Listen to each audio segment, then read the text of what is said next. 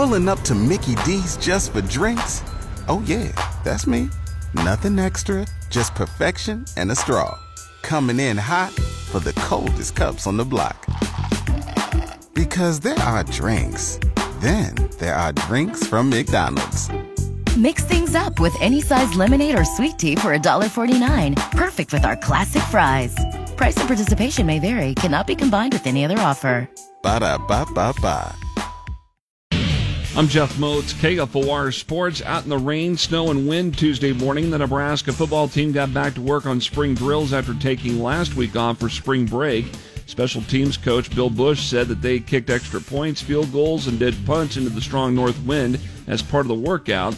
Bush also stressed the mentality that he's using for special teams. For those guys, it's fourth down every time. You know, they only play on fourth downs.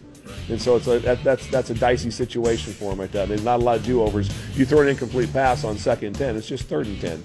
You have a chance yet. But you don't get a double down like, hey, I missed it. Give me one more shot at that. I'll get it this time. So everything's fourth down. So I put a 4th and 1 mentality in them every day. Nebraska's back on the practice field tomorrow morning.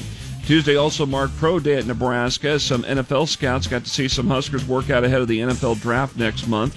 Among the 10 participants in Pro Day were Austin Allen, Ben Stilley, JoJo Domingue, Cam Taylor-Britt, and Cam Jurgens. No Nebraska baseball game with South Dakota State tonight because of the weather conditions. The Huskers are back in action Friday night. They'll open up Big Ten play with a 3-game weekend series with Michigan at Haymarket Park. Lincoln Southwest has hired Mitch Onutka as the Silverhawks' new head softball coach. He had been the pitching coach for Mark Watt, who is retiring after 20 seasons as a head coach at Southwest. Onutka has more than 30 years of playing men's fast-pitch softball in the Lincoln area and is a member of the Nebraska Softball Hall of Fame. And Eduardo Andre is the latest Nebraska men's basketball player to leave the team. He will enter the NCAA transfer portal. I'm Jeff Moats, KFOR Sports.